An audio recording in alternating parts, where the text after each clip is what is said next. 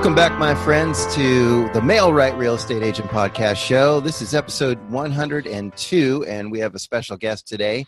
He's actually my home inspector, and beyond that, all my clients use him too. Mr. Glenn Kleint from Inspect It First is joining us today on our podcast. Glenn, would you give the audience a little shout out and let them know who you are and what you do? Hey, good morning. Glenn Kleint with Inspect It First Property Inspection. And I do commercial and residential property inspections throughout San Diego County and into Riverside. And I've been doing it for about 3.5 years. All right. I'm going to let Jonathan introduce himself, and then we'll come back over to you and start in on the third degree. The third degree. Hi there, folks. I'm the founder of Mail-Right and this podcast with my great co-host, Thomas. And we're a Facebook lead generation platform system. So if that sounds interesting, want more good quality leads, go to mail-right.com. Back to you, Thomas. Thank you. And I'm Thomas J. Nelson, residential realtor here in beautiful San Diego, California, where I'm never too busy for your referrals. And I do serve military clients, parents of UCSD and university students, and of course, I love serving the senior community here in San Diego. And how I serve them in part is with Mr. Glenn Kleint here, who's our gracious guest. Glenn, I know you're a busy guy, so thanks for being here today. Oh, thank you so much for having me, Thomas. I appreciate it. Yeah, the market's keeping you busy right now, isn't it? Oh, it is. Yeah. So let's get into home inspections. First of all, something that surprised some of my friends who are practicing real estate in other states is there is a difference state to state about the requirements of being a home inspector. Do you need to be licensed in California? No, surprisingly not. In California, you do not have to be licensed. You've got to be licensed for just about everything else that you do in California. You want to provide, for instance, home furnishings. You have to be licensed to do home furnishings. You, of course, have to be licensed as a real estate agent. Yep. Appraisers have to be licensed, but property inspectors, not so much. There is no requirement for licensing in California. So what do you go through to basically become a home inspector? I mean, is there any criteria before you can just call yourself one? In California, technically, no. Wow. But that's where California is kind of the Wild West in a lot of ways that way. Now, as an Inspect It First franchise owner, we are trained at a 2-week franchise school, about 120 hours of classroom training. Then we're required to join or pass what's called the National Home Inspectors Exam. About a 200-question exam. And then we're required to join an organization called ASHI, which is the American Society of Home Inspectors. Okay. And that's where our professional standards actually come from, is from ASHI. And the problem in California, of course, is without any licensing requirements, it's difficult to know what professional standard your inspector might be inspecting to. Okay. And that's where ASHI comes in. Glenn, real quick, whatever you did with your microphone, it kind of took away from your vocal there. Oh, sorry about that. I moved some papers. Okay, yeah, there we go.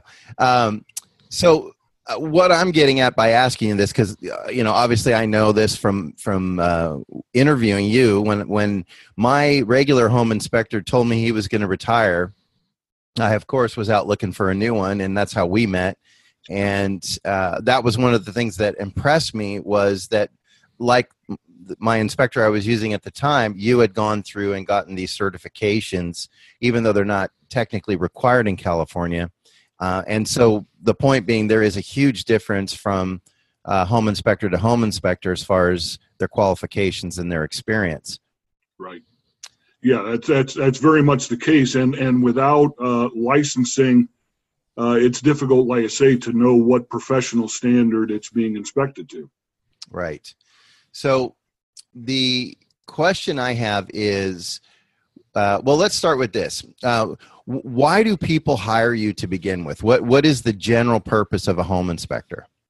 Well, the general inspector, both commercial and residential are treated the same way. So be it a building or a home, the inspection is still the same. Okay. But they hire us to examine generally the condition of the home and all the major systems and components of the home, from roof to crawl space, everything in between, appliances, electric, plumbing, the whole 9 yards. So they want a general assessment of the condition of the property, how the systems are working. And it's not an exhaustive engineering examination by any means. I am not a contractor, so I'm not quoting on any repairs that are being done. I'm just calling out those systems and items within the home that need particular attention, like I say, from roof to crawl space and everything in between. Okay.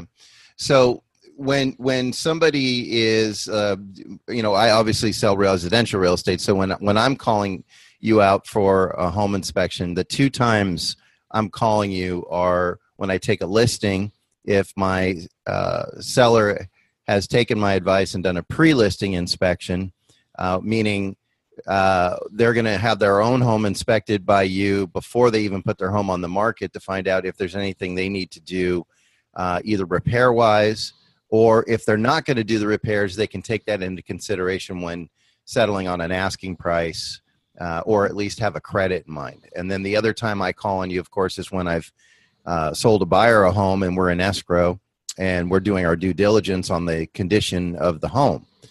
So how often would you say, because what I was surprised is when I moved to Southern California, to San Diego, in the Bay Area, it's just normal that you do a pre-listing inspection. But down here, it was not the norm. And I'm wondering, like, what percentage of the inspections do you do that are pre-MLS versus in escrow? The pre-MLS, I would say, is probably 5% of my business. Wow. It's not very many, and it is surprising that more are not done. I know, as you say, in Northern California, they're very prevalent, but down here in San Diego, a lot of people still don't do them. So it's not a large percentage of the business. The majority of it is the actual purchase inspection. Okay. And then what is the difference between doing the two types of inspections I mentioned? Because I know one is more intensive than the other. Well, they're both the same inspection. Okay. Physically on site, they're the same inspection. They take about the same amount of time. Okay. The difference is in the report. For the pre-MLS inspection, the seller doesn't necessarily want to know what the serial numbers are on all the equipment in the house. They don't need to know necessarily all the systems that are working just fine. Whereas the buyer wants the reassurance that everything is documented as working just fine. Right. For the pre-sale, I stress simply with the seller what's wrong, what needs to be fixed. The report is maybe 10 pages long, whereas that same inspection for the buyer, the report might be 40 pages long.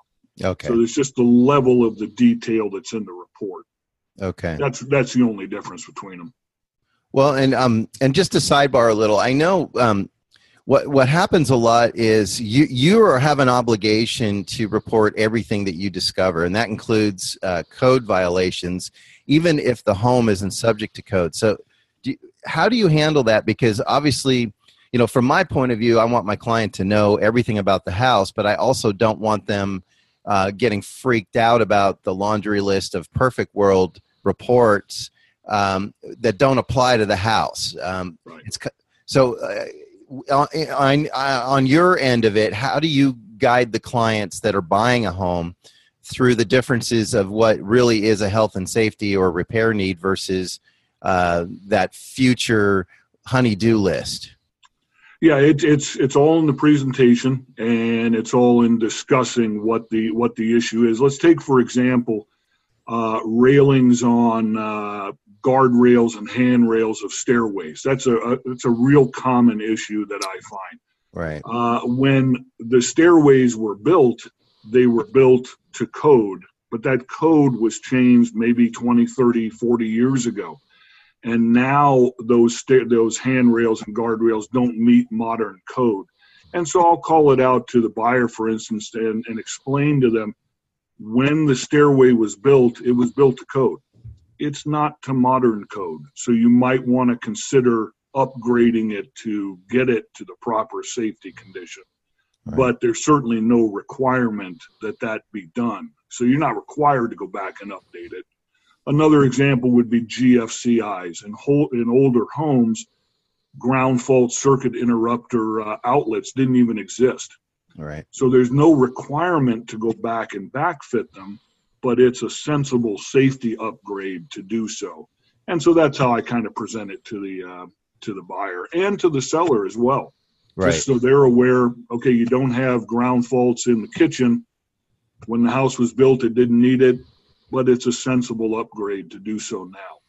And, right. And that one's kind of an arguable safety issue, even though it's, grandfathered in code-wise. I know that one comes up a lot on a request for repairs by a buyer. Yes, it does.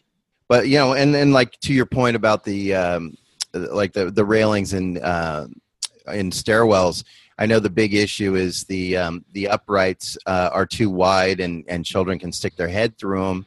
And so that's not something we're going to ask the seller to change, because that would be considered an upgrade, not a repair. However, God forbid that wasn't brought to the attention of my clients that have kids. So that's something, as an agent, I want them to know all these things. And it kind of falls on kind of the teamwork that you and I have, or any realtor and inspector has, of explaining it in an appropriate way that makes them aware of the concerns, but keeps it realistic as far as expectations of what the seller is and isn't going to do.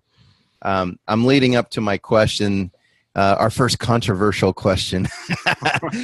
How often do you run into pushback from your other realtors? Do you ever get a realtor that says, hey, don't write that one down, or let's not talk about that one? Do you run into that often? I do not. That's good to hear. I'll get it every once in a while, and it's usually on an issue like what we were just discussing. Well, GFCIs weren't required. Should we actually report them now? And I always tell them I've got to report all the conditions, but in the summary, I'm going to tell them or explain to them that it's an upgrade rather than necessarily a repair. So it's very infrequent that I get any agents asking me not to report something. Sometimes the sellers will do that if they're if they happen to be there during the buyer's inspection, and so I just politically handle them and move them along. All right. So what you're saying is we have a pretty ethical bunch here in San Diego. My experience has been yes. It's very rare that I've run into agents that aren't, to be honest. Well, I'm glad to hear that. Yeah. Let's do a little nitty gritty here. As far as in the house, when it comes to the overall structure of the house, the envelope of the house, what are you looking for structurally? Structurally, we're looking at the exterior. We're looking at what the coverings look like, be it stucco, siding. Are there obvious issues there so far as buckled walls or walls that are shifting or moving? We're looking at what we can see of the foundation.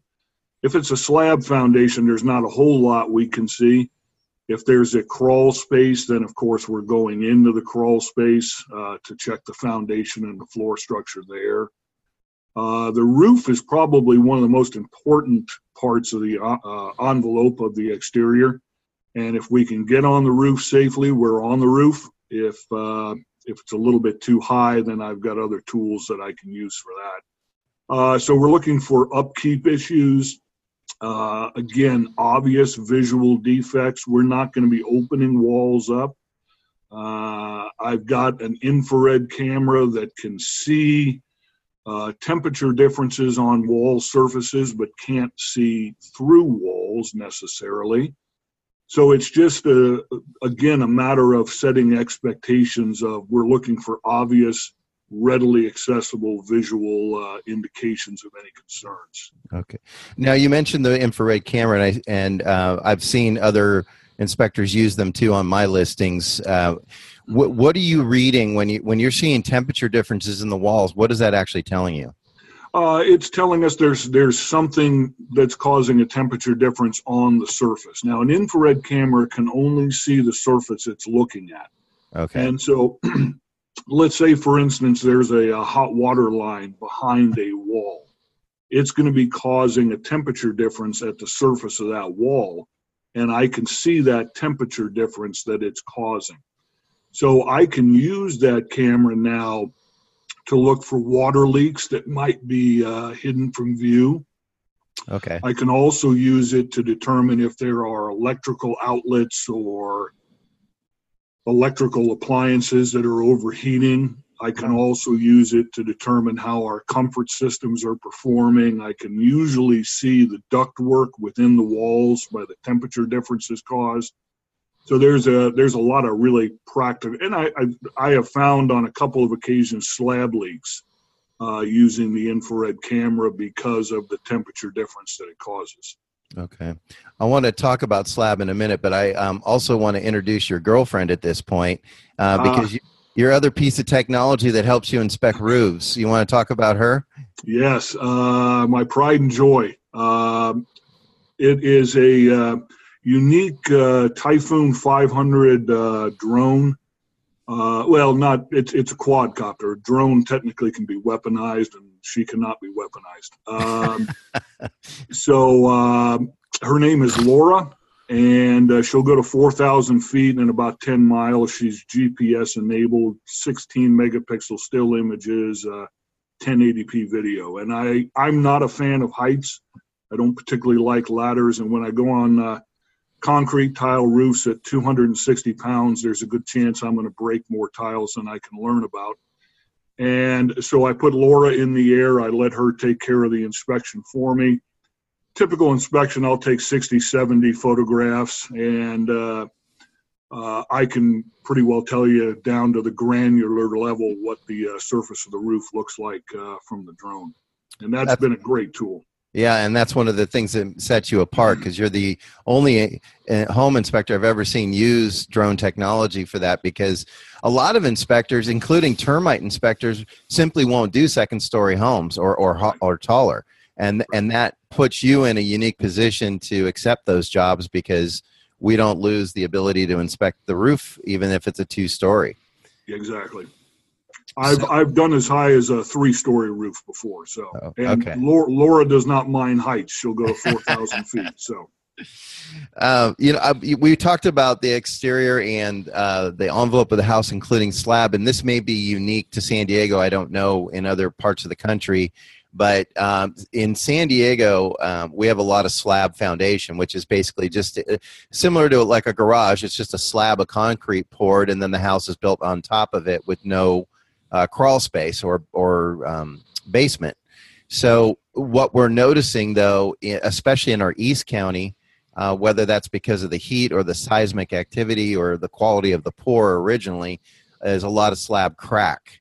And I'm curious, when it's when a slab crack is pretty obvious, there's some significant damage, but there's a lot of slab crack that is less than the width of a pencil. How do you know when you're inspecting, or do you know if a house is experiencing that when you obviously can't see the majority of the floor?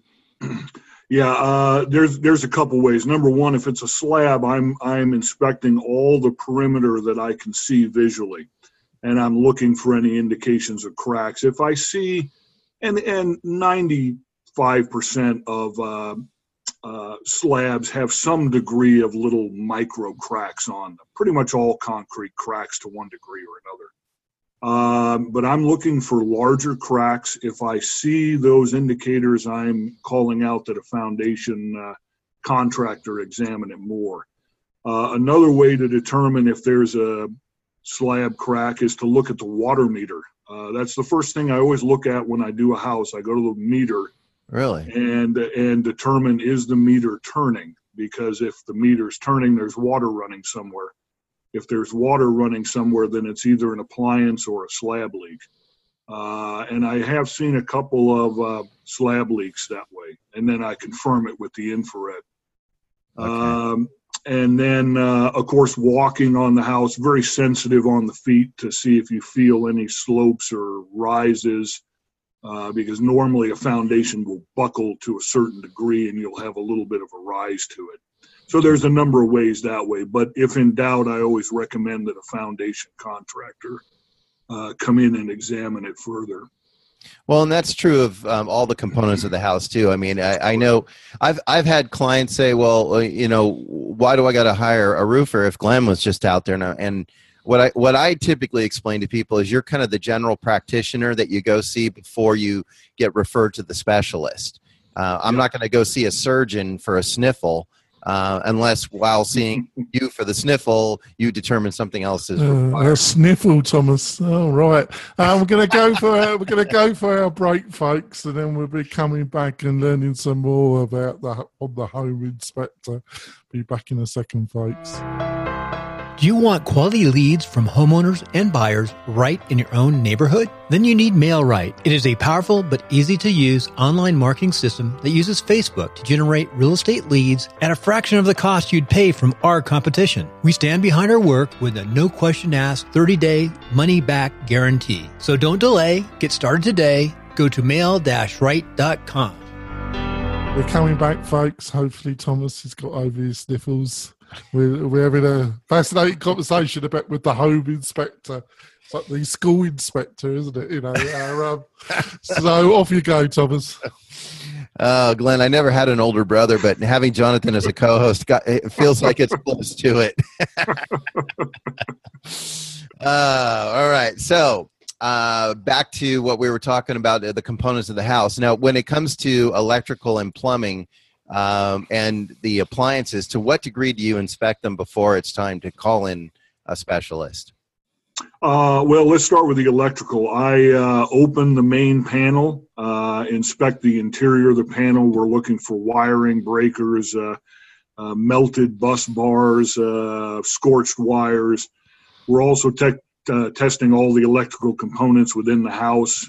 Every receptacle I can get to physically, we're putting a tool in and testing. So when I see issues such as scorched wires, maybe there's openings on the front of a panel that somebody can stick a finger in and feel what 200 amps feels like, which will only hurt for a moment. So at that point, I've exceeded my skills since I'm not an electrical contractor, and I recommend that electricians come in. Plumbing, same thing. We're testing functional drainage, functional flow, water pressure throughout the house, all the fixtures, all the bathrooms. If there are obvious drainage issues or flow issues, then of course I refer those to plumbers. Pretty much every component of the house, when I see something that is outside the norm, I'm calling it out, either that a contractor should look at it, or if it's a small little maintenance item, then I recommend that just a repair person look at it. Sure. So it's the reason why you're the first step in this process, because I mean, obviously it's a lot more cost effective to have you with a knowledge of all these components come out and give us a general report on the property before we start trying to schedule 9 different specialists and not all of them do estimates for free, because if you want a report, that's typically when they start charging you. And like an average roof inspection alone is $300 or more. HVAC, plumbers, electricians. So this is a good first step in inspecting a home, and then you can determine from there what is in need of more inspection and what you can live with. Some of the stuff you point out, some of my clients, they're like, okay, that's fine. It's a 40-year-old home. I expect there to be some problems. Yeah. Actually, Thomas, can I ask a question? Please.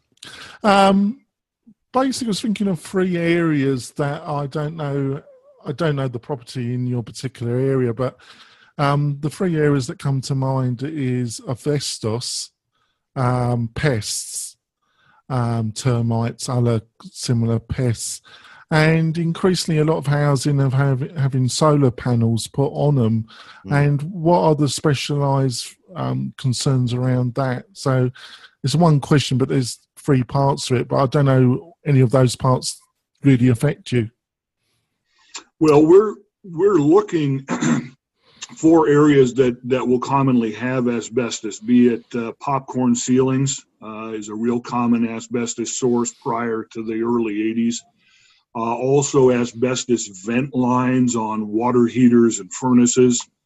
And we don't test for asbestos, but I call it out as a possible source and recommend that it be tested for asbestos. Asbestos is, if you leave it alone, it'll leave you alone. It's only when you disturb it and you make it into a talcum powder that it gets into your lungs and causes the health issues. So I'll usually brief clients by telling them, leave it alone. If you're going to ever disturb it, get it tested for asbestos.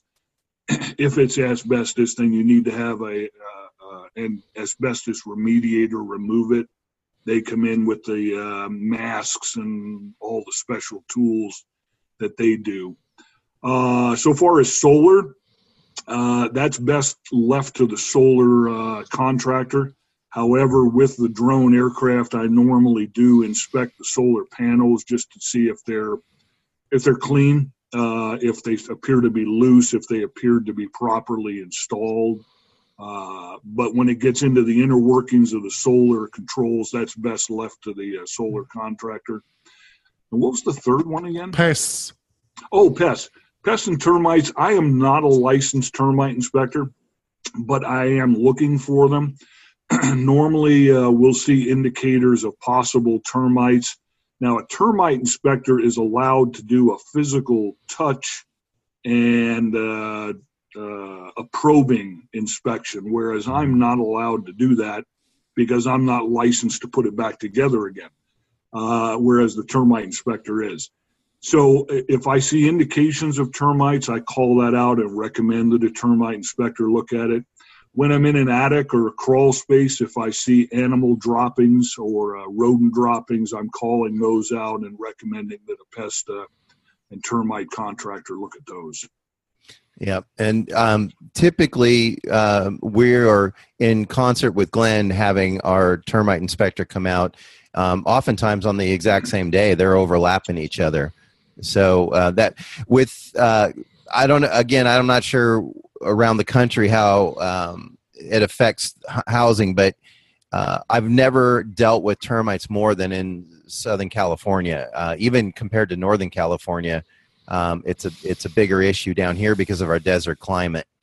It seems to be a breeding ground. But, I appreciate you bringing that up, Jonathan, because you made me think of another question. When it comes to swimming pools, since we're in Southern California, what do you do about swimming pools? Do you inspect those? I inspect them from a generalist standpoint. When it gets into the heater functioning, the motor functioning, the pumps functioning, at that point, I recommend that we have an actual licensed pool inspector look at it. And the pool inspector's got to be licensed, but again, I don't have to be, but which is kind of odd. Yeah. But I've got a number of pool inspectors that I can refer. I'm sure you have guys you know as well. But when it gets into the inner workings of the guts of the equipment in the pool, I normally defer to a pool inspector for those. But I do look at the pool and spa from a generalist standpoint, gates, door alarms, the physical condition of the deck and the pool itself. Okay. And the same goes for septic and wells, because we do have a lot of those here in East County. Yep, same thing. Okay. I wanted to ask you what I can remember years ago my previous inspector being up in an attic and all of a sudden hearing yelling and screaming, and he had come across a family of raccoons living in an attic, and I don't think they were too happy to see him. What's some of the oddest things you've seen during an inspection? Boy, there's been a lot. I think the most memorable was a house I did out in Verona about a year and a half ago. The house had been basically obliterated, I think is the best word that comes to mind. And all the fixtures in the bathrooms, for instance, were gone. And when I went to go inspect the master bathroom, the door was closed. So I opened it about 2 inches, heard the rattle of a rattlesnake. Oh. Closed the door, looked at the buyer and said, "This inspection is over." And her eyes were about as wide as saucers, and she's nodding rapidly, going, "Yes, this is over." So that was probably the oddest, was running into the rattlesnake in the bathroom. Yeah. Kind of concerning. Other than that, general, normal, weird stuff. No ghosts or anything. Have you ever, one of the problems people might not realize we have out here is beehives. Have you ever, we actually have beehive removal companies in San Diego. Have you run into that? I have, yeah, particularly around chimneys. Yes. They seem to like to hive around there. They can get inside under the rain cap and the spark arrestor and form a real nice little hive in there. So I see that quite a bit. We see a lot of mud hornets. We also see a lot of black widow eggs, particularly inside electrical panels. So yeah, there's a number of things that we'll routinely see. When you're done with an inspection, how do you deal with people coming back at you weeks later and they're saying, "Hey, you should have caught this. I found this," and they get all upset about something? A common one I run into is a house has been sitting vacant for a while, and now all of a sudden there's a family of 4 using it, and the plumbing backs up. Right. And they can't understand why you didn't tell them that there was a clog in the drain or something like that. Right. And that's a tough one because we do operate all of the plumbing fixtures during the inspection. And typical property inspection, I'm taking 200 to maybe 250 photographs. To be honest with you, the majority of those are defensive. I do take photographs, for instance, of showers in operation. I take pictures of the drain pan to show there's no water backing up, but those photographs don't necessarily make it into the report. So normally if somebody's got a real problem, which really does not happen very often. I think I can count on maybe 2 or 3 fingers the number of times that has happened. But I'll try to work with them and try to explain to them again, everything was working at the time of the inspection, and then try to resolve it as peacefully as I can from there, because I'm not there to make them feel bad. Right. But I do have to explain to them, hey, the system was working that day. That's all I can tell you. What happened next week, I can't tell you. So it's difficult, and like I say, thankfully it's happened 2 or 3 times out of the about 1,000 inspections I've done so far. So I'm grateful for that. Doesn't happen very often. I can remember one time you and I going to a house to do an inspection, and I think it was out in La Mesa, and we couldn't get the gas to work, and went outside and found out that the gas meter had been stacked like it looked like it was a functioning gas meter, but you touched it and the whole thing fell apart in like 9 pieces. Somebody had carefully put it all back together, but it wasn't connected and it wasn't attached to the components. So you do see some goofy stuff out there. And the reason I bring that up is I'm bringing up a reinspection.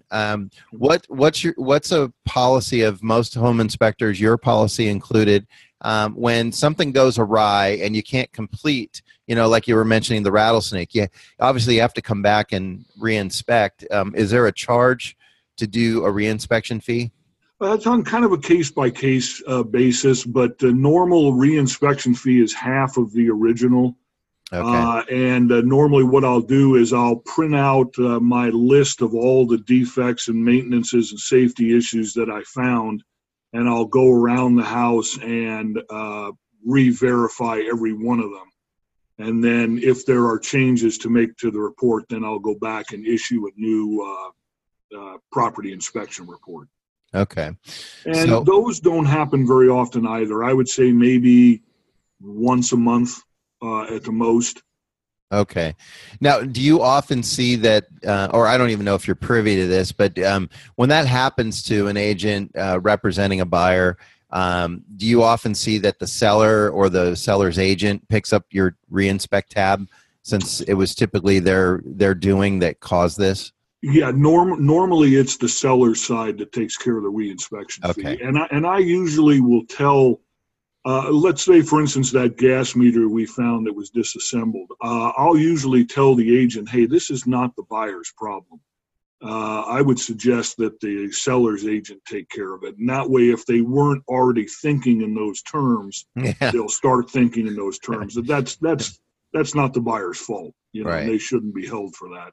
Right. And I have had, and I don't know, maybe this isn't the best forum to say it, but I have had buyers that the sellers just flat out refused to pay for the reinspection, and I've gone out there and just done it for nothing because I don't want to stress the buyers out, and it's usually not that big a deal, to be honest with you.